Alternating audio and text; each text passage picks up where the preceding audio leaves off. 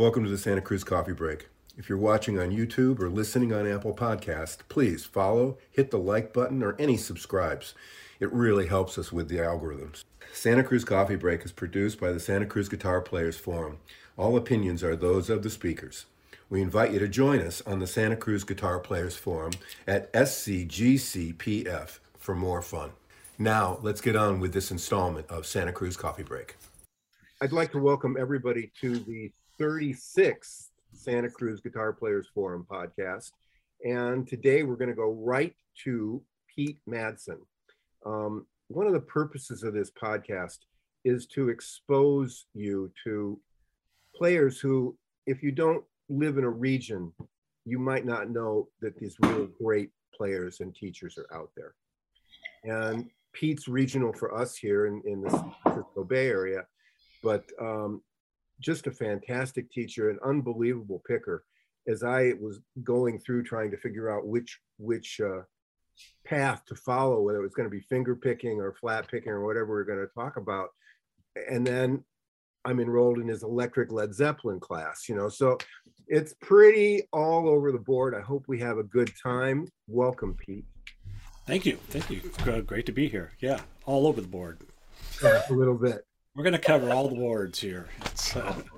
I'm thinking that is going to be fun. Now look, we can get to the speaker just like that.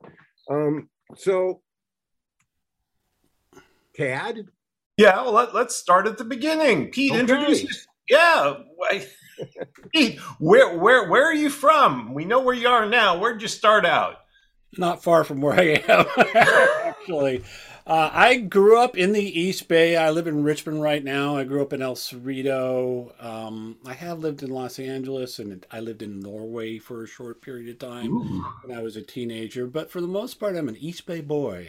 That's where I currently live. It's, all the guitars and things that I'm surrounded by are in Richmond, California. Yeah. We'll edit that out so nobody goes by and tries to steal them all. Yeah. Well, yeah. I didn't tell you what the address is. No. Oh, okay. This was East Richmond. This is or West. Or West South. Richmond. Yeah, that's where it is. What'd you do as a kid? How'd you get to where you are? How did I get hooked? I can tell you how I got hooked on music, and it's kind of an obvious thing. I was a child of the '60s, and so the Beatles were my first musical influence, and I love the Beatles. My first album I ever got was Sgt. Pepper's Lonely Hearts Club Band. I got so hooked on the Beatles, I told my mom I wanted to change my name to Paul. She didn't go for it. I'm still Pete. And then it was Jimi Hendrix. That was another sort of explosion in my mind. It was like, whoa, what's that? And from then on, it was, music was just always a part of my life and part of my growing up and experiences. I have had several different transitions into different types of music, and we could talk a long time about all of that. But the first sort of things that got me really rolling were the rock and roll of the 60s and 70s. So you started out, you got a guitar and started there? Yeah, I forced my parents to buy me an electric guitar. My first guitar was a Harmony electric guitar. I forget, and I had some small amplifier, and I had that for a few years. Later on, when I moved to Norway, I got another electric guitar, and that's when I started to actually practice and play. There's not a whole lot to do where I was living in Norway, so it was an opportune time for me to actually play my guitar and practice and learn what I could at that time. So was it a Norwegian electric guitar? No, I don't. Norwegian wood? No, it was a Japanese electric guitar. I think it was made from Japanese wood. It was a Ibanez Artist, as I recall. Yeah, it was a good guitar. It was like a Les Paul kind of type of guitar, double cutaway, and really well made. But again, I was really into rock and roll at that time, listening to hard rock and AC/DC and Van Halen, and, Deep Purple. Those were my bands at that time. I'm sure you say the Beatles first. I'm sure you've seen the Get Back film. You know, it's funny. I've watched about half of it. Yeah. What's your thoughts on it? How do you look at it as where you're at in your age right now, and when you look back and think what was going on in your world when that was really happening? So well, first off, watching the what I've watched of Get Back, it's minimally interesting to me to see how they were functioning, you know, in that studio. I also you could tell that they were getting ready to break up and go their separate ways and stuff. And it just like I look at John and he goes, he doesn't seem very serious about this. You know, he feels like he's really into Yoko and all this. And so, I mean, so watching it on a level, I kind of wish I'd seen something like that maybe a couple of years earlier with them, you know, like how they wrote together. I think it would have been more interesting for me, not when the band is about to break up kind of thing. But it is kind of interesting, you know, like a song like Get Back, you know, how did that come about? Oh, it was about, you know, anti-immigration things and stuff like that. Oh, that's kind of cool. And you sit there and watch Paul write Let It Be, which is pretty astounding. But I'm amazed at how he kept the drugs and the alcohol out of it. I was told by someone who said he was around at the time that there was a lot of drugs and alcohol. Oh yeah, there was. Look at him. You know, I mean, Ringo's barely awake. Yeah. I mean, for most of it, he was just a quiet guy. Yeah, no, he's barely awake, but you can see it. You can see it in Paul, and you can see it in John. You know, for sure. I just think, you know, I think what's interesting, having grown up during that time as a kid. I grew up in Berkeley. My dad was a professor at Berkeley, and you had all the free speech stuff going on in some of the riots and stuff. That music is of a particular time, and for those of us who grew up in that time, it's going to have, I think, a certain amount of meaning to us. You know, when it was kind of anything goes musically. You know, it was just such an expansive period of music. And the Beatles were experimenting. They started off with primarily rock band, but then they brought in all these other elements and all the production stuff they did. And then Jimi Hendrix, like I say, you know, he had this hard rock thing, but it was also, he had the sort of folky Dylan influence and all this. It was just so much that was allowed to happen. And, you know, when I look on that period of music and just the culture at the time, what was going on in the culture, you know, it was a lot of a big awakening for a lot of folks. And if you didn't grow up during that time, people grow up later. I don't think you can fully sort of grasp that. You know, you can watch a CNN special or something. And like, hey, what was going on there? But you weren't there. You know, it's kind of like, you know, yeah, this is what was happening. And even as a kid, you know, I was kind of aware, you know, Vietnam and you know, the protests and things going on, free speech. You know, it was out there on the periphery. You know, I was still just a kid wanting to play, you know, football or whatever and stuff and play my guitar. But yeah, but it's a very special time, I think, and it will probably never be duplicated. It is. I'm of that same age. I'm of that same era and grew up in that. And I look back now at what these guys were writing. You know, I mean, holy cow! It's like, well, it's not a 1-4-5, you know, and boy, that's a nice bridge. You know, where'd that come from, and all that stuff. So, and you look at everybody else. You know, the Stones were working off the blues, and Hendrix was working off the blues for sure. But Peter, Paul, and Mary were folk, and you know, all that was going on. I mean, yeah, and I think it was at that point you weren't in one camp or the other necessarily. You would listen to a poppy, syrupy song, and or you would listen to Hendrix and Cream and the heavy stuff that was going on. I don't think it was so segmented and differentiated that you had to be in this camp or that camp. You know? I think radio did that. Yeah, you know, because there wasn't a lot of, you know, there wasn't the Neil Young channel, you know. There was no Spotify at the time either. Yeah, there was no Spotify, you know, so there was no mixing it around. Were your parents supportive of playing music? Until you told them you wanted to do it forever? You know, I think they were politely supportive. You know, my parents said they wanted us kids, my brother and my sister and I, to find our own way. They never really tried to force anything on us, like you're going to be a doctor or you're going to do this, you're going to do that. It was like you find out for yourself who you want to be and what you're going to do. So in that way, it was supportive. I had a lot of freedom to do whatever I want. Maybe too much freedom to a certain extent, but it was always up to me, I think, to really sort of figure out what I wanted to do and what I wanted to play. My father, he liked music a lot. He loved music. He liked to listen to a lot of jazz and Louis Armstrong, Billie Holiday and stuff. And I think he tolerated the Beatles. He liked the song "When I'm 64" because he was going to be 64 at some point. But I think that it was more like, all right, I think the heavier stuff definitely wasn't gonna. They're like, why are you listening to that? But eventually I had my own room and I was downstairs and I was a little separated from the rest of the family, so I could rock out on my own. The basement room, yes, with an exit to the garage. Yep. Yeah. Basement room, exit to the garage, some kind of toilet. There was in the corner. I don't know. I want to hear about this, Richard. Some kind of toilet. It was just like a toilet there, and sometimes we had a real toilet. Yeah, we had a real toilet there.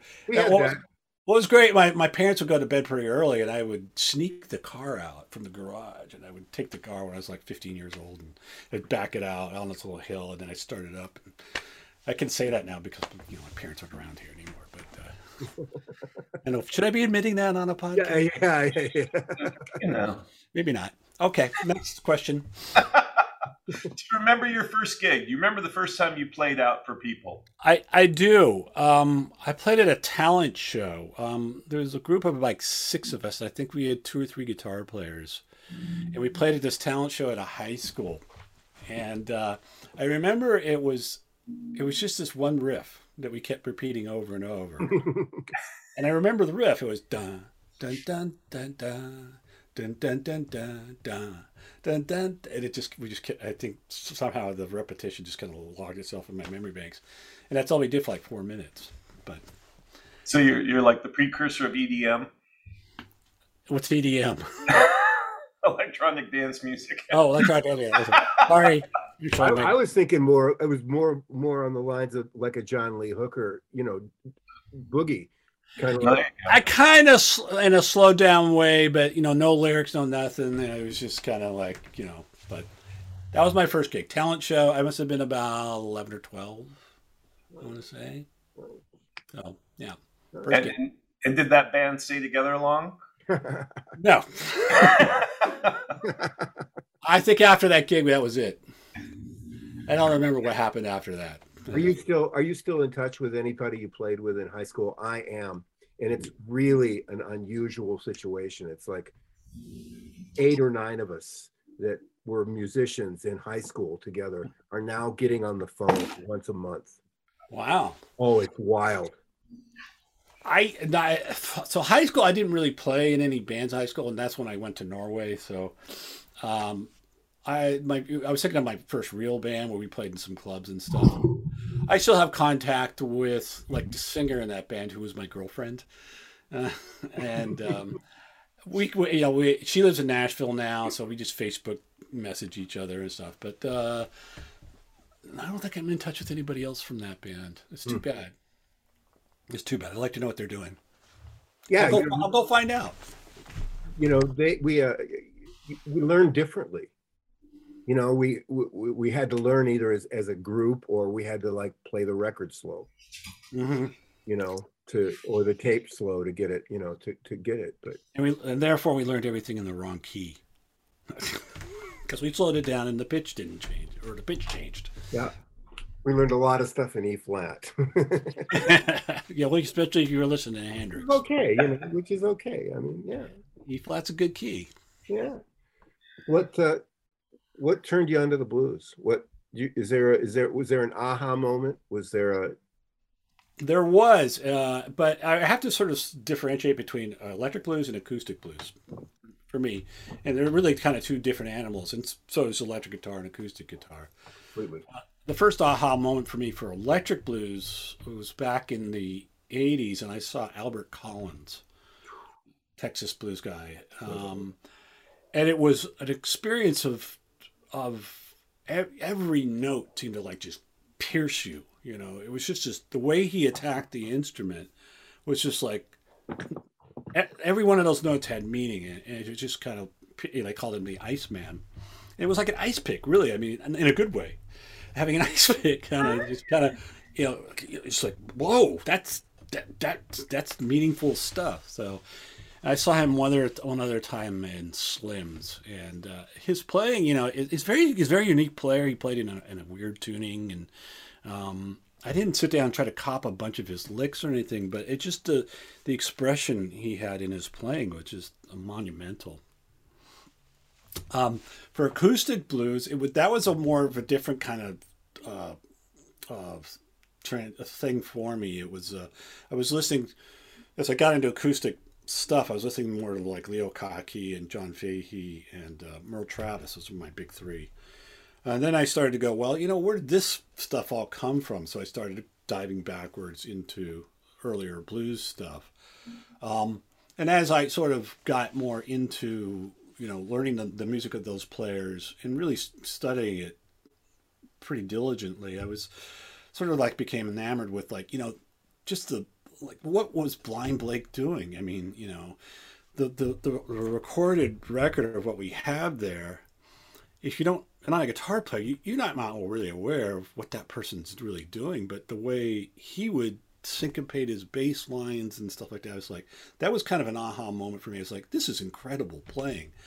I think we have a tendency to think of life before we were on the planet as being sort of primitive, and we're all constantly evolving. But this was a style of playing that I was just like, this is one person playing an acoustic guitar and keeping separate bass lines and treble and things. So down in the acoustic realm was kind of a real aha moment for me. And on the electric realm was the Albert Collins kind of experience. When was that? When you were, where are we talking about for time? For Albert Collins, it was probably mid 80s, 1986, 87, somewhere in there.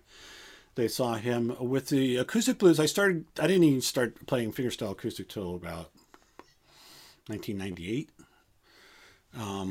So early 2000s is when I started to actually discover the acoustic blues and dive into that arena. Have you done the Clarksdale trip? I have, actually, yeah.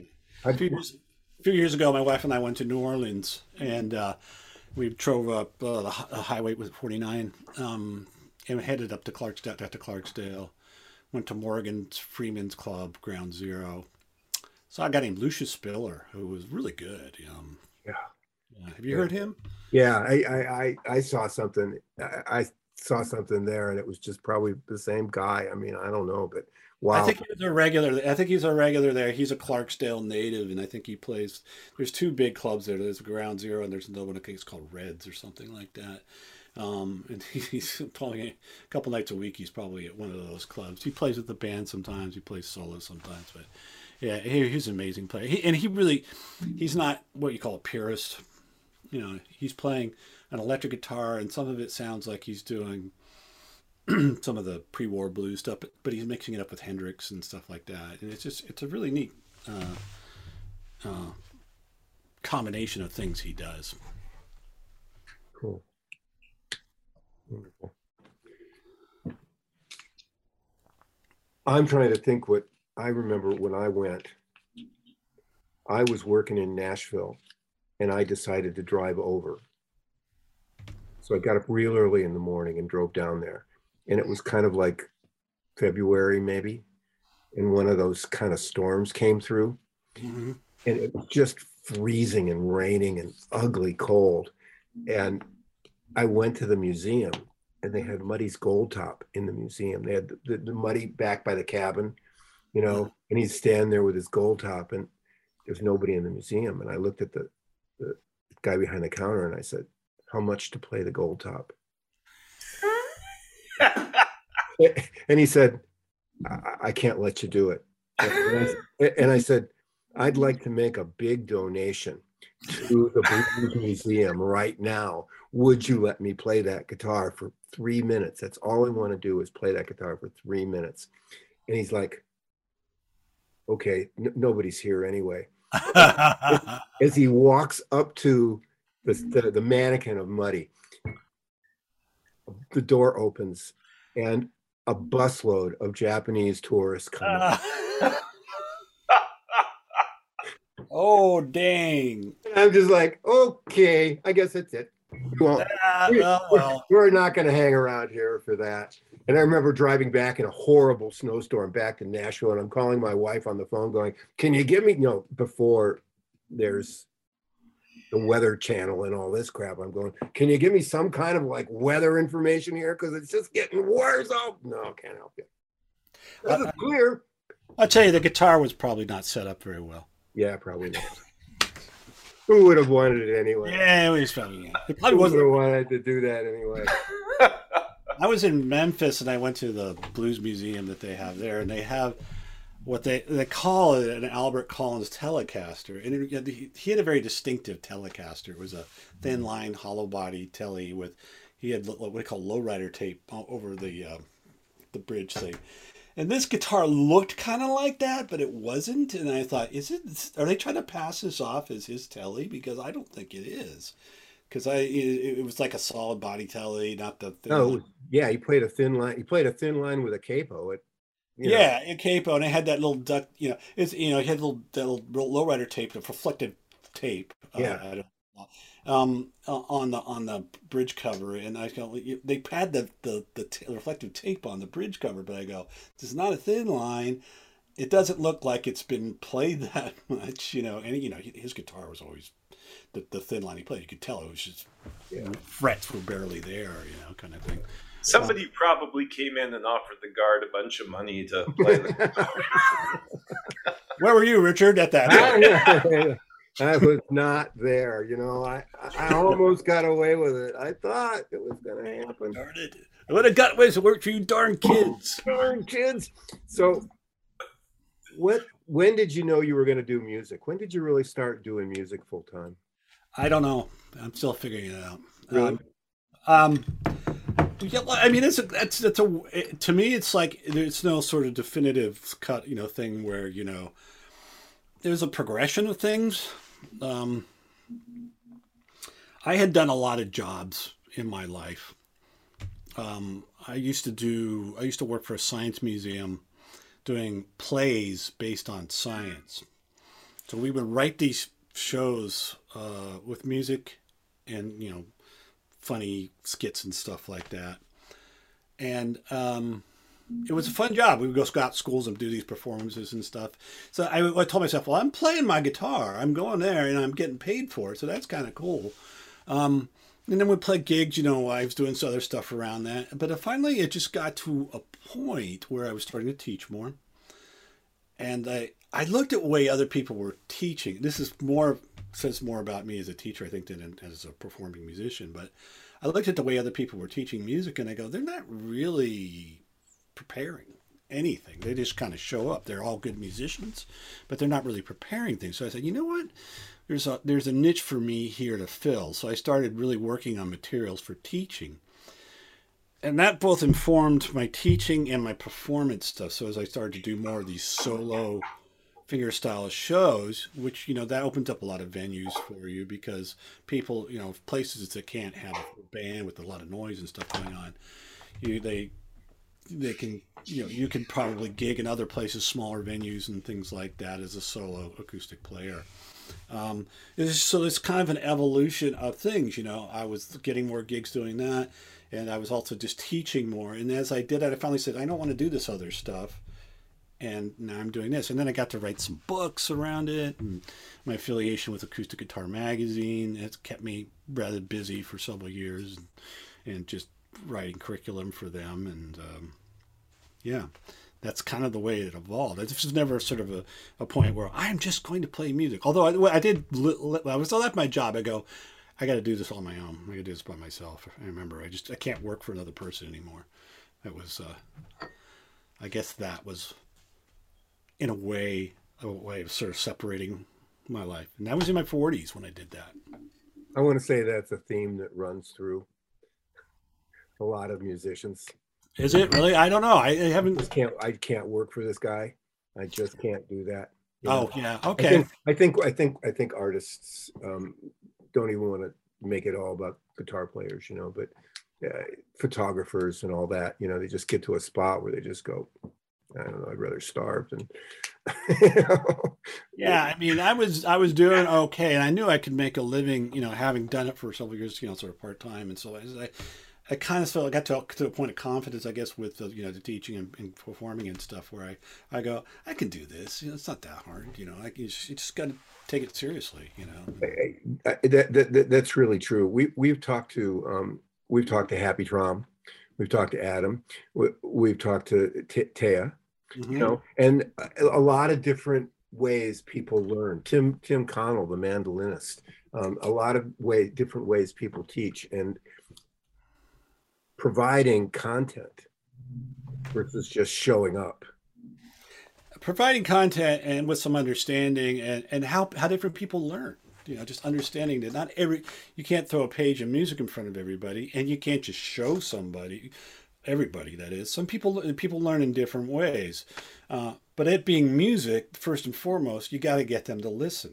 And so that's the nuts and bolts of it. I hate it when I throw a sheet of music to someone and they haven't heard the song. I said, really, I should not throw this at you. You should go listen to this song lots and lots of times and then go. And then actually decide if you like the song too. I mean, because I teach a lot of the fingerstyle blues stuff. It's really predicated on really learning the material, the songs, the compositions.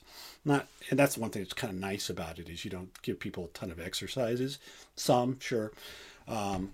But just learning a 12-bar verse is a great way to just sort of like, okay, I'm going to learn this. And then you learn the technique of playing fingerstyle blues by just playing a song. And you got something in the end of the day to go, hey, I'll have a song in my back pocket, So, what was your question? I don't know what I went off on a tangent there. No. I think it's really amazing how people learn, and your recognition of that in different people. I learn differently. I know I learn differently, but I think that understanding that, and you said something about teaching them to listen. Do you remember? I had somebody open my ears. I don't know how to say it any other way than that, but I had a situation where a really big time engineer sat me down in a really big studio and we listened to music. And my ears became open. I mean, I know how many times I'd heard some things, but then I start to listen entirely differently. And I listen differently to this day. I love those. Well, you mentioned that, like engineer, you see some of these like videos and stuff of so-and-so in a studio or like Paul McCartney, they're listening and they're like using different faders to bring in what we wouldn't have heard on a final record or something like that. So here, this is where so-and-so did this thing. Listen to that. Isn't that great? Where you isolate things like that and you learn to listen to those things, it really becomes a really enriching experience. When I'm younger, it's all about the whole picture, right? A song, played by a band has this broad, just impression upon you. But then if you start to learn music and you learn, not only what the guitar player is doing, but what the bass player and what the drummer is doing and so forth, you sort of like, wow, this all fits together so nicely. And yet they're all doing different things, that becomes a real enriching and real kind of like, beautiful kind of experience, if you can hear music in that way, if you can hear how those sums of parts come together as a uniform sound. Even if you don't like certain pop bands or something like that, if you listen to some of the orchestration and just the arrangements of the music, you can just go, man, that's fantastic. It's just, You really get that back to the Beatles, but you really get that impression from George Martin. Mm-hmm. That he knew what he was doing.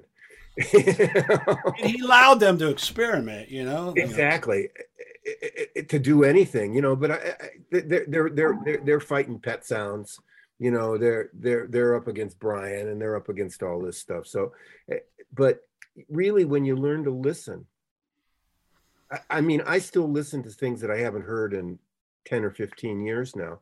And all of a sudden it's like, oh, that's a cool part. Is that what he was doing there? Mm-hmm. Oh, that's interesting, you know? And it is very enriching.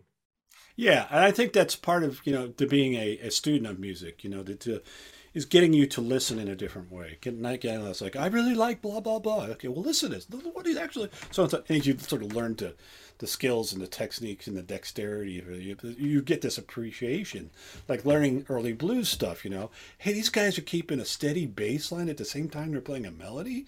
What the... I never, I may have heard this before, but I didn't really know what they were doing.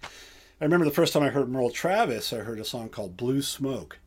And I listened to the song and go, it's okay. It's not like that. And then I realized, oh, that's one guitar. Oh, really? I was just blown away. That's one of the pivotal moments that got me playing in acoustic fingerstyle stuff. I was like, man, if I can make my guitar sound like two guitars, who needs a bass player? Yeah. It's just trouble. I love my bass player, by the way. So I think a lot of what you're talking about is the difference between active participation and passive participation. And I think that's not just music. I think it's a lot of things in life. And I think it's a problem with a lot of young people. They don't learn how to actively participate in anything. There's just so much stuff thrown at them. The only way they can deal with it is passively and just kind of let it slide by. But learning how to become an active participant in something like music, where you can listen to the different parts and listen to what's really going on, is incredibly enriching. And it's one of the things that makes me so sad that our schools don't have the music and art programs that they really should have. We'd have better people around. But that's just me. You can edit that out. That's a huge topic of conversation, but you're right. Schools, I feel sorry for schools. I feel sorry for teachers, I don't get nearly enough money and support thrown at them, and during this COVID era, it's just been, I know several teachers who just threw up their arms and quit. I sat on an advisory board for about 10 years for SPE, which is Society for Photographic Education. And boy, if you think there's people that are up to their wooga-noogas in alligators right now, this is it, because you don't need to go to school for 4 years to learn how to take a picture. You just have to buy a phone. Yeah, that's about it. And all of a sudden, all these classes that they taught for all these years, I mean, I would listen to these instructors fight about one way, or we're going to teach it this way and this way. And I'm going, you guys don't understand. The kids have phones. You don't get it. Something's going to change here, and it's going to happen real fast. And they're going, oh no, we're never going to see as much imaging. We won't see any photographs anymore. And at that time, I think we were seeing images of about 700 a day, just in our normal day-to-day thing. And now we see something like over 14,000 or something like that. It's just... Yeah, well, that's another aspect of, the whole education, and as a music teacher as well, guitar teachers, the technology around things and using things like Zoom to teach, and, being aware of the technology without it running your life, kind of things like, and just, just what the tools are we use and what we can use and how much, it's just like, there's the amount of time, I'm from my own perspective, like how much time do I have to really learn the technology versus and stuff that I think is really good for helping to teach versus creating the actual curriculum content type stuff. So right now I'm just working more on video stuff. I bought myself a nice microphone and I bought myself a nice camera. So I've been working more on my video YouTube channel presence, because I know that's videos is how a lot of people are learning these days. Neither of which you're using, but that's yeah. I'm using a USB microphone right now, so that's okay. It's working. That's okay. I didn't want to show off and try to get fancy here.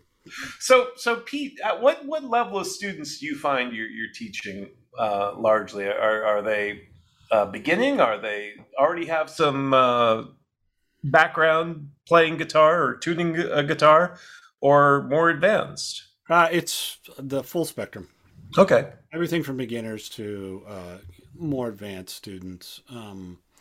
The more advanced the people are and the more they pick up, the fewer of those I have. I think you get to a point as an advanced student where you pick it up on yourself by yourself on your own. I've shown you how to do it. You can go do it now, so you don't really need me. But sort of mainly beginner to intermediate is the bulk of my student clientele. And I have no problem teaching a beginner. I like teaching beginners because I think getting them started off on the right foot is really important. And if they're going to enjoy music and enjoy the instrument, if they have someone who's not as experienced, they might try to give them stuff that's over their head or over their fingers. Just right. Well, one of the reasons I asked is it seems to me, remembering when my first guitar and everybody in my group guitar class 50 plus years ago, that nowadays it seems like the quality of instruments is so much better. And I'm wondering if you're noticing that with beginning guitar players, if they're walking in with instruments that, you can tune and actually have decent action and, a decent sound, as opposed to, I remember we'd spend the first half hour of class trying to tune some of these guitars that. Yeah, no, you're right. I think you're right. I think a very correct statement is that instruments, even cheaper ones, are made much better these days. Sometimes you have a student comes in with I had this guitar that I found in my closet and it's got really high action, and you go, well, you should. I'm fortunate that when I teach my in-person stuff, that I teach out of a little shop in Berkeley called Timbre Folk, and there's a guy there who will actually work on the guitar for them. So I should say, you should have Mark, the guy's name's Mark, you should have Mark take a look at this and adjust the action for you so this becomes a playable guitar. I think that's important too, is he's a real nice guy, having a nice guy that didn't have an attitude, who will fix your guitar for you for a reasonable price and get you started off on the right foot again. I do see it occasionally. A student come in and I learned to play this D chord. Look, and I go, my God, you're doing a lot of work because your strings are that high off of the fretboard. I'm impressed, that you did that, but this is hard work. You're making it much harder on yourself, or the guitar is making it much harder. Sign up for my slide guitar class. Yeah. I've seen stores do that where they go, good slide guitar. Do you want to talk slide for a minute? Because I do. Yeah. That was one of your questions, I guess, was how do I set up my guitar for slide? I don't really set it up any particular way. I'll put medium gauge strings on a guitar, which increases the tension ever so slightly and raises strings just a little bit above what people will consider normal action. So I play a brand of slide guitar called bottleneck. So you bottleneck versus lap slide. If you're playing like a dobro lap slide guitar, the guitar will sit, on your lap, and the strings are about that high off of the fretboard, and you're meant to be playing with a bar or steel or something like that. Bottleneck slide, you play the guitar like you normally play it, and you want to be able to fret notes and play, stuff along with the slide stuff you play. So for me, yes, I've been playing slide for a long time, and the better you get at that, the less you need a really high action to get a good sound. You can finesse it, in other words. But some guitars that have really high action and you can't fret the notes, it's not good because if it's really high and you try to press down the string, the intonation is shot. It's gone. You can't fret a note. So in the bottleneck world, where we want to be able to fret notes and use the slide, just a little bit above regular high action, and I can usually do that with the medium gauge strings. On another guitar, I might use light gauge strings or lower tension strings. What do you use for a slide?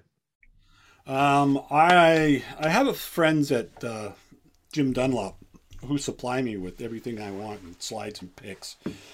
Most of the time I use a ceramic slide, like this moonshine slide. But sometimes I'll use a brass one. Occasionally, if I play an electric slide, I'll use a thin glass slide.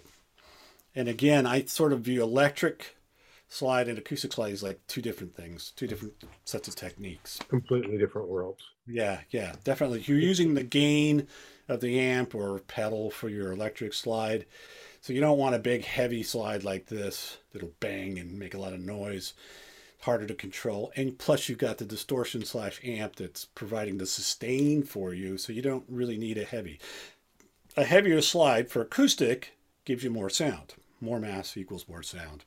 So for acoustic, something heavier like a ceramic or a brass, relatively thick brass slide, is going to work better for you. But on the electric, thinner glass, thinner steel, something like that. And just the technique of damping the strings is different as well. One thing that I think we've seen come out of the pandemic is this Zoom instruction. And it didn't get a chance to really evolve. It was all of a sudden one day everything was closed, and if you wanted to work or you wanted to eat, you had to understand how to do that, and you have to catch up pretty quick. Mm-hmm. I hope I can take lessons until I'm 90. I hope I can find somebody that will continue to teach me, because I think taking lessons and working with a teacher that you can relate to, you aren't going to quit guitar if you're still working on it, Well, my 2 cents about Zoom is that there's the good and the bad of Zoom. The good is I can reach many people from in far distances on Zoom. And you don't have to wear pants. You don't have to wear pants. No, I require people to wear pants in my classes. Yeah, and people have a glass of wine or something right next to them. They're very comfortable at home. Let's just talk about the pluses of the Zoom. So I can, especially when I do classes, like I do like multi-person classes, like the Led Zeppelin class I'm teaching right now. I can have a group of people there. Usually when I'm doing a class like that, I'm presenting. I'm spending a lot of time like, this is how you play this. And I'm not asking people to play back to me. Now that's both a plus and a minus, actually. And you're hoping they have their mics turned off. I mute them. I have the control. Since it's my meeting, I mute them all. But, not to make that sound like, this is my class. No, I let them unmute themselves as we go and ask questions, which is great. Fine, I invite that all the time. But the nice thing for them is people get very shy about playing in front of a teacher. I was like that in front of my teachers. My students, when they play in front of me, is I played this so well at home, but now I'm like, yeah, I know, I understand. It doesn't matter what I say. They're going to be nervous about playing in front of me. So on Zoom, if you're muted, you can noodle away and do things on your own without feeling like the world's hearing you. And that makes a lot of people more comfortable. And if you're comfortable, you're going to learn more. If you're uncomfortable, you're put on the spot, you feel like you're gonna tighten up, and not as much information is gonna filter in. Also, with the Zoom things like we're doing right now, like you're doing right, you record it, so you can come back and look at it later, and you go, I was noodling away when he said this other stuff, and I didn't catch that, so I can come back and do that. So I do that with all my classes. I tell my private students on Zoom, you will record certain passages, rather than you having to, if it's an hour lesson, don't film the whole hour. Just film the stuff that, pertinent to it is. So you have that to go back and look at and listen to. So it's great. That's really good. I mean, you could do that in person with a camera, right? With your phone, like you said, you get it there and you can video record me as well. So in that respect, it's kind of the same thing. So that's a plus of a Zoom thing. I can have people from all over the world in my classes. They can noodle away in privacy. They can be learning. They can have captured for posterity and come back. The downside of that is, a couple of things. I'm not hearing them play, so I can't give them feedback. So they may be like playing something totally wrong, and I'm totally unaware of it.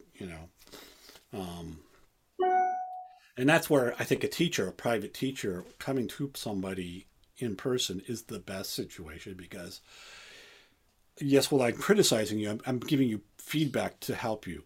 I'm giving you something that you can take away. Like I always talk about people using their thumb over the neck. It's like, try to get your thumb behind the neck to support your fingers. And that's a kind of a constant thing. And if I notice people doing that and I nip it in the bud early, then they can establish a better habit and become more facile and better on the instrument. So the direct feedback thing and seeing people and able to jam with people, like the Zoom thing too, as you or probably know, you have the latency issues and stuff like that. It's hard to jam with people. It's hard to play together.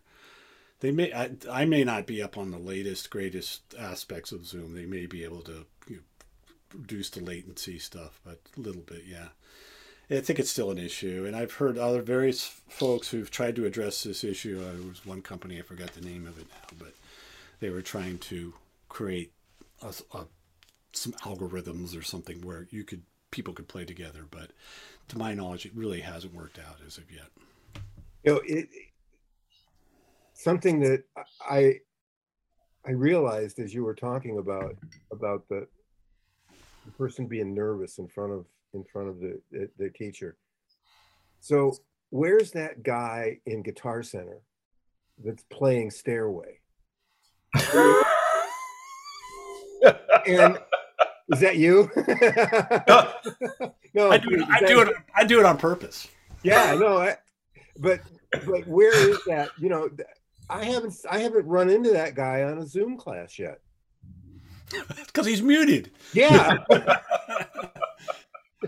Well, I taught Stairway in my last Zeppelin class. So if you want to hear everybody, no. I understand. I mean, you walk into certain guitar stores and there's signs up that says no Stairway. Yeah. And I thought that was just a Wayne's World thing. I thought it's not. It's real. It is real. If you're really into the entertainment aspect of it, Guitar Center Hollywood about 3:45 to 5 o'clock after they're out of school and before the parents come to get them. It's an experience. I do it every time I'm in LA just for the fun of it. That would actually be a great class, Pete. Songs you're not allowed to play at Guitar Center. Thank you. Dad, I think I'll do that. You can do it. I may sign up for it. So obviously Stairway is one. What else? Wish You Were Here? Freebird. Freebird. Yep. Wish You Were Here. Wish You Were Here for sure. Here, I think it's kind of, just one of the people who, you have to pull a Beatles. You'd have to pull a Beatles out of there, but you can't because it's too good. Yeah. You might get some Stones. You might have a Stones song. I think it Obla Di Obla Da Beatles. I think you should, but that doesn't really have a very good guitar line. But yeah. That'd be tough. But yeah, people might go look at you a little weird, but they might clear a path to the doorway. But yeah. I don't know. Okay, but I'm calling everybody first. What would be my song list for songs you should never play at Guitar Center? We'll ask everybody on the forum to submit their answers for that to add to your class. We'll make this a group project for everybody who listens to the podcast and logs into the Santa Cruz Guitar Players Forum. Songs you never want to hear. As taught by Pete Manson. Of course, I'd have to teach horrible versions of the songs, right? It would just. Well, not really. I mean, you could turn it into whatever you wanted to. I mean, you could just have a hint of the song and then let them get interested for about the first 30 seconds and then knock them over with the full riff, or whatever. I have been. Yeah, Stairway's easy. You just tune the high E down like an 8th step. Yeah. Don't blow his class, Tad. Okay, I won't. All right. Don't blow his class. We should have him talk a bit more about his authorship, his book. Yeah, that's exactly what I was going to say. Here we go. I want to apologize for not mentioning, first of all, your writing with acoustic guitar, the Cage system, It's fascinating and good stuff. So let's hear a little bit about that. Well, I'll mention that the cage system thing. I wrote a book for Hal Leonard called The Cage System. And if you're not familiar with the cage system, it's taking first position chords. If you even played just a little bit of guitar, you know C, A, G, E, and D. And you start to sort of think of those instead of like those are just those chords. You can move those chord shapes. So it's kind of moving your thought from this is a chord to this is a chord shape that I can move up and down the neck of the guitar. So that's why it's called the cage system. It's the book. In that book, I sort of introduce the cage system. I use major triads, minor triads, and seventh chords, and then I give a bunch of sort of chord progression examples on and how you could use those shapes up and down the deck. Now, the book I really wanted to write was not. I'm sorry. Before you go too far, Pete, I would say pretend you're on the Home Shopping Network. Hold the cover up in front of the camera for us. I don't. Gosh. Oh boy, I don't have it here. Oh, okay. Never mind.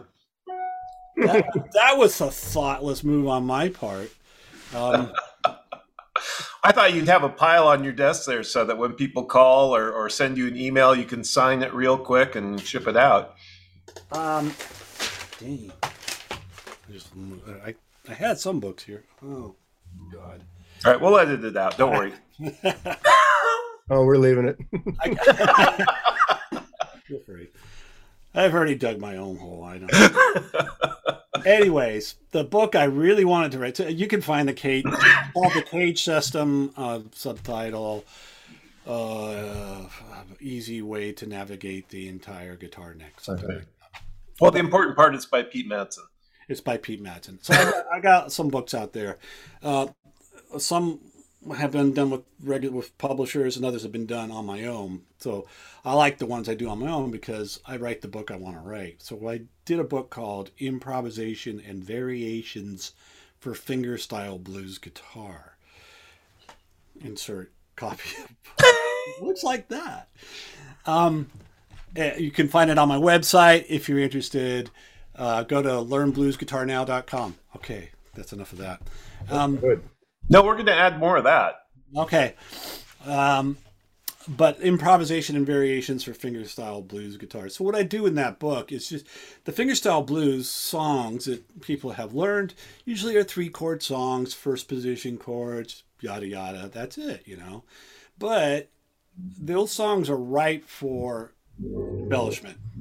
So using that cage system really helps learn the fretboard and come up with variations / improvisation on songs that you've already learned. Or if you haven't already learned them, you learn them. I teach like a half dozen or so songs in the book, and then I show you embellishments and different verses using that cage system ideas. So I have found the cage system for me to be a great tool for fingerstyle blues, pre-war blues, and creating my own blues, which is another series I'm doing right now, Zoom lesson on just making variations of blues verses. Which I found, you know, if you're going to play blues, at some point you're going to want to put your own stamp on it. And here's a great way to put your own stamp out. Learn these chord variations up the neck. And it gives you sort of instrumental breaks or just makes a song more interesting in general, I think. Of course, the first thing you want to do is learn the song. You know, what's Stagger Lee by Mississippi John Hurt. Learn that song. Learn it the way Mississippi John Hurt did it. And then try these caged ideas up the neck, and you can create new verses for that. So, I did that cage book, and then after that, I self-published my own improvisation and variations on fingerstyle blues. I've done a couple of books on bottleneck slide. One of those is available on my website, A Guide to Bottleneck Slide. The book I use the most in my teaching is a book called A Guide to Acoustic Blues Guitar, which I wrote about 15 years ago, and I'm now working on volume 2. So that's my main project right now. In between lessons and classes, what I'm working on is putting this second volume of this book, A Guide to Acoustic Blues Guitar, which is essentially a collection of songs in the genre, standard tuning, open tuning, some slide, some beginning exercises mixed in there, and hopefully that book will be available by April. Wow. So, It's not in the harbor in LA. In some container ship? no, it hasn't been shipped out yet. I'm working on the recordings right now. I've done all the music notation tablature for the most part. I'm still working on some of those. It's probably about 35, 40 songs in it.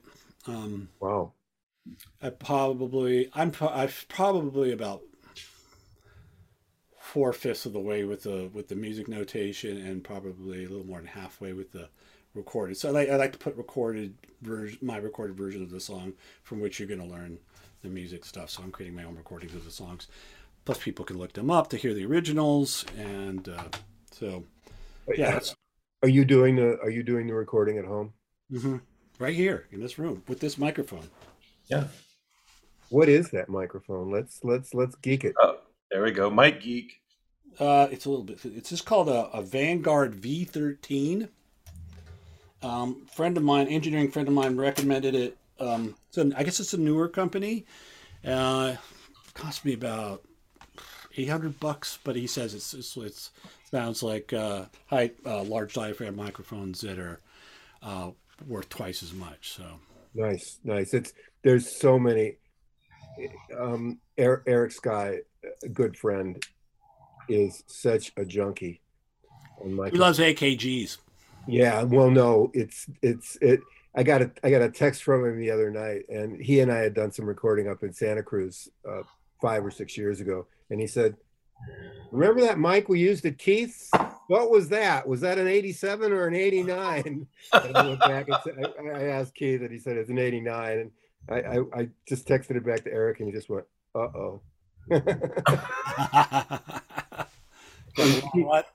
He took me through the Lewitt chain. He took me through all this stuff that's out there. And there's some really unbelievable microphones out there right now.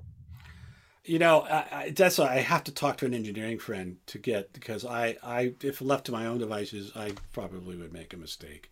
I mean, yeah, the market is so huge and it's so varied. You know, I mean, how do you find it? It's when we were starting, it was Neumann, AKG, and Shure. Mm-hmm. You know, I mean, that was what you got. Maybe you got a Bogan or something like that, but that's what you had. And now it's just it's massive. And you're just doing it to the computer with an interface.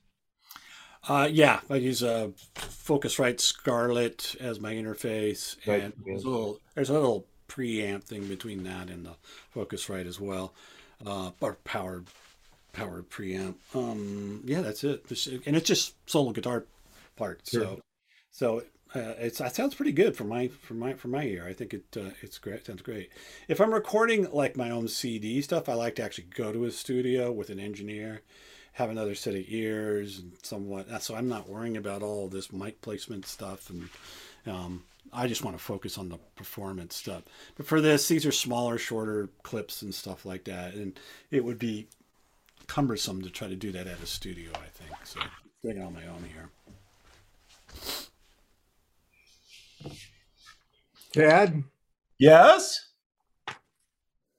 Should we talk about guitars at all? What's your favorite guitar? Choosing a favorite guitar is like choosing a favorite child. Yes, thank you. Okay. I only have one child, so I have one favorite there. So. You know, they're all different. They do different things. It's like I couldn't tell you what my favorite band is. It's had different moods, different things. Well, there goes that question. Yeah, that was going. Well, I'll tell you about the guitars I play the most. Okay.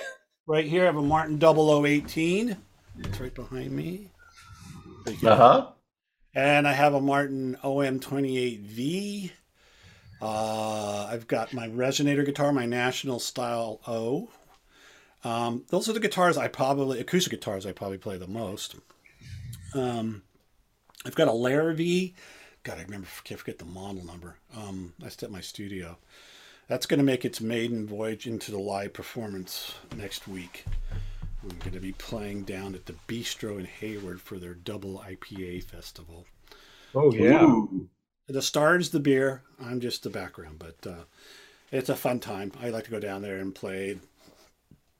I've done a bunch of those in the past.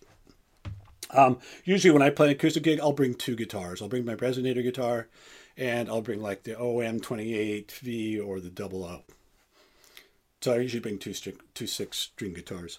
I have a 12-string Taylor, a 355, when I want to get my Leo Cocky on. Then I have a bunch of electric guitars too. Wow.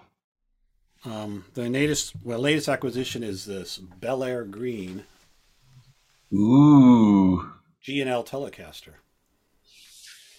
I don't know if you guys are familiar with the G&L stuff, but it's a company Leo Fender started after he left Fender.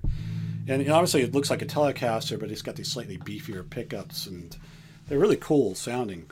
I had to spend a little time on that guitar and get the right string gauges and set up the pickup heights and stuff like that to get the sound. But once I did that, it sounds great. Nice. I have a Warmus Stratocaster, which is my main guitar in my surf band. I have a electric surf band called Buzzy Frets.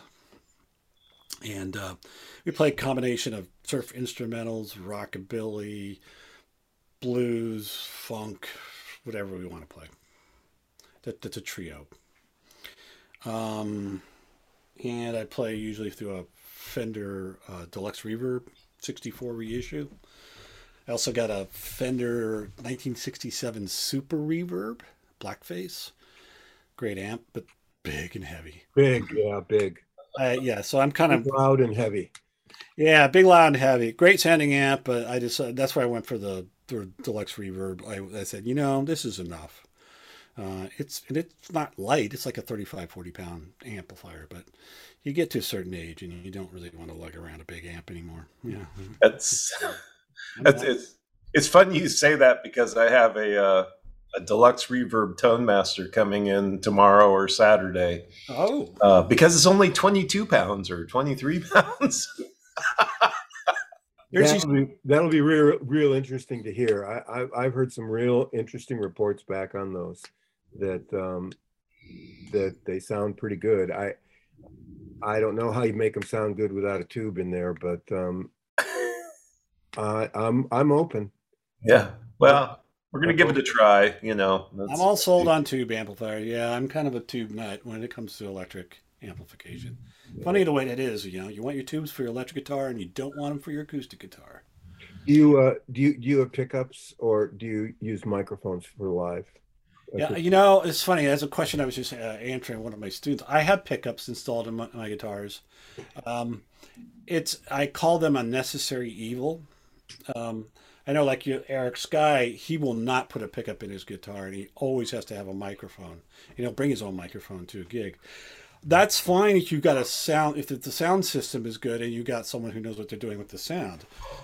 But a lot of gigs I play, I'm in charge of my own sound. I'm in a small cafe or something like that. I'm using an AER amplifier. So I got to have a pickup in it.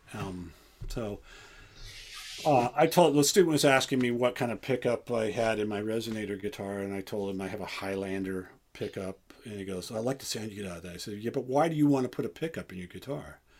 He goes, "I just like the sound of it." I said, personally, if I wasn't performing, I would not put pickups in my acoustic guitar. Yeah. Yeah. Yeah, it is. They are necessary evils. Yeah, for acoustic guitars, it's not, the guitar is going to sound better acoustically without any electronics than it will putting electronics in it. That's just the fact of the matter. I don't care what modeling stuff you come up with or anything. I have to admit too that I don't like to spend a lot of time fussing around with gear. Get the real proper distance. I want to be able to dial it in and just leave it and go. So in that respect, I'm not a super gearhead. I don't really want to spend a lot of time with messing around with things. Yeah, I just saw the Punch Brothers about 2 weeks ago, and they all worked around one microphone, which was really for the situation that they were in. We're in the Carmel Civic Center plot, unbelievable acoustic room. I missed hearing Thiele's vocals clearly. They didn't do that well. Well, historically, that's a technique that like bluegrass players would use because they only had one microphone. Right. So that's a skill and art of itself, is learning how to use the microphone to feature whatever soloist is going, and then getting the vocal, mix right. That, there are people who, like Del McCoury is someone I saw. Yeah. His band, and they knew what they were doing. They knew how to space themselves with the microphone. And for all I know, they brought their own microphone too, because they know what that's going to sound like and how to work with that in performance. But well, it was really beautiful to listen to, because Chris Etheridge would be kind of in the background, but yet right up front if he moved in, and it was very visual. Well, it lends itself, I think, to that as well too. It's like, who's soloing. Like if you're on a stage and 4 people are spread out and you hear a guitar, but you can't go, where's the guitar player? But here, that person has come up front. They're the featured soloist, and yeah. The stand-up was amplified. That makes sense. That does make complete sense. What can you do? I mean, he's down here. Yeah. And to get the, you have to, when you put a pickup or something in with the stand-up bass players that I've worked with, you got to know where to place that pickup, so it's not going to get too woofy or woody. Yeah. Any interest outside of music? None. No, I'm just kidding. I like to hike. I've just started taking up mountain biking. I used to run a lot, and I blew out my knees. But going to the latest Marvel movie with my son, who's just a total Marvel comics movie nut. Cool, that's fun. That's about it, I guess. Yeah, I need some more hobbies, though. Do you think? If the pandemic were over right now and you were given a pair of airplane tickets anywhere in the world, where would you go? Oh, where would I go? I'll tell you what.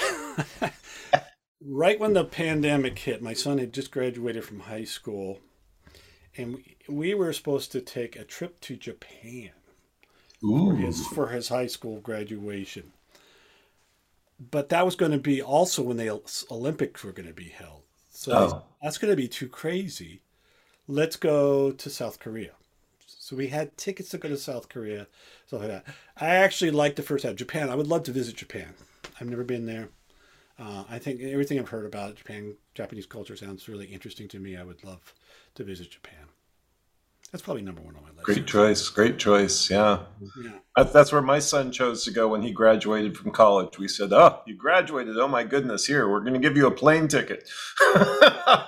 Well, my son is in college right now and he's studying Japanese. So, wow. So maybe that trip will happen in a couple of years or something. I don't know. Hopefully not that long. Well, when he graduates, right? He's a sophomore in college right now. So that could be a different graduation present. There you go. So now, you almost got to see the Great Dane come by here. Yeah. My wife's gone all day today, so I'm dog sitting all day, and I'm just waiting for him to come charging through the room. I guess we have to ask you, what's the best piece of advice anybody ever gave you? I'm still waiting for it. See how that worked? I'm still waiting. What's the best piece of advice you've ever gotten, Tad or Richard? Keep your options open. I think I really do. I follow your heart. Believe in what you think is right. I don't know. See, I have an internal voice, and I wouldn't say it's the best piece of advice, but as a musician, people, to make a living as a musician, you can people might say, well, you played a top 40 band, you do this or that. Like, you could do, I wouldn't say there's any one formula for it. For me, it was paying attention to my interests. I always followed my muse, as it were. Like, I like this, I'm going to study this. I have gone through many different styles of music, and of course, just by my nature, I just want to every few years. Although I've been sort of steeped in this acoustic blues stuff for about 20 years, I study different things because that's where my interest was, and that's what I was hearing, and from pop to rock to funk to some early jazz to the blues, the electric blues. For me, that just keeps me motivated and interested in playing and not getting jaded or cynical about the whole music industry. It's like I've got my own little niche, I'm not a household name or anything, I know, and I don't really care. But I'm able to make a living doing what I do because have played a lot of different styles, and I've sat down and actually, gone to the curating process of creating content for my students. So there's a piece of advice I would give. If you're going to be a teacher, don't just show up. Do some, prepare some materials, and hopefully you will enjoy putting those materials together, because you'll see how your students respond to it, and that'll tell you. You get a reward. It's like playing for an audience, right? The reward for us performers is playing for an audience. Well, as a teacher, preparing materials that you give to your students and watch them responding in a positive way, that's the reward. I think that's true. I've taught a whole bunch in the photography video world, and that was one thing that was a motivation for me in wanting to do that. Was I see all these other guys that would show up for this week workshop in Santa Fe, and it would just be the fact that they were there, and isn't it cool to hang with me? And it's like, forget that, I mean, people are, if somebody comes to you to learn something, first of all, they've chosen you. Secondly, they've changed their life around so they can be part of what you're doing. You got to have some respect for that, I have said, and that gives me a perfect segue. I have to say, I have scheduled a lesson for 4:00. I don't know if you. Yeah, we'll make it. Don't worry. Yeah, I'm rapping right now. I'm just wanting to see if Tad's got anything to say. Well, You've been unbelievable with your time. Yeah, it's been really great. But I think before we fade out entirely here, there are some people who are intelligent enough not to want to necessarily see our faces, and they're simply listening to this as a podcast. So they won't see the screens that we put up with your web links and such. So do you want to give us all those audibly for those people real quickly? Yeah, so I've got two websites, learnbluesguitarnow.com, LEARNBLUES now, NOW.com, and then PeteMadsonGuitar.com. So are those cross-linked? If somebody finds one, they can find the other? Yeah. Perfect. I have to admit, I have not done a lot with the websites recently. I announced my classes on the learnbluesguitarnow.com website, so you'll see the current list of classes I'm teaching. You can see where my books and stuff are there. If you're more music still there? Yeah. And there's the music downloads for those books too. Those good books get sold by me, where I send out a CD, but they also get sold by Amazon, which you don't get a CD. So if you order a book and you want the music, you can just go to that website and download the files right there. I also have something called a TrueFire channel, TrueFire. They have these channels, which have, my channel has a ton of content. It's about 250 videos. Wow. A bunch of tablatures. You can subscribe to it for $10 a month. I usually put 1 or 2 or 3 or 4 new videos up there every month. How do we find that? You just go to TrueFire.com and search channels for Pete Madsen. Okay. Cool. Well, Um, great. Everybody else who actually wants to see our mugs will actually see all those links spelled out on the screen and everything else. But thank you. Thank you very much for sharing your time today with us. And we hope everybody who's in the San Francisco Bay Area will get a chance to go out and see you live in the not too distant future. I'm looking forward to when you get back and maybe teaching some classes at the Freight and Salvage again. I'm not sure. I've been teaching kind of on my own even before COVID. Kind of wasn't Oh, okay. in salvage anymore. So yeah, but you could go through me, through my website, through Timbre Folk, I think has a link, which is where I teach, Timbre Folk, TIMBREFOLK.com. Perfect. That's where I teach in Berkeley, California. And I want to thank you guys so much for allowing me to Fun. lather on here. It's been fun. What fun! Yeah. I was a little nervous because I've never really met. I know Tad no shit, but I had a blast. Thanks, Pete. Yeah. Oh yeah, well thank you so much. I appreciate it. And I'm glad you're doing this series. And I saw a lot of my friends up there, and I'm gonna go listen to all the interviews you did with them. All their troubles. Yeah. Thanks very much. You have a fantastic afternoon. Okay. All right, guys. All Take right. care. Be well, Pete. All right. And so everybody out there in podcast land, remember to log into the Santa Cruz Guitar Players Forum and submit those requests for songs you can never play in the Guitar Center. And we'll have Pete work on those. Thanks very much. See you, Tad. Be well. You too. Bye-bye. We hope you enjoyed this installment of the Santa Cruz Coffee Break. For more music-related fun, please join the Santa Cruz Guitar Players Forum at SCGCPF or SantaCruzGuitarPlayers.com.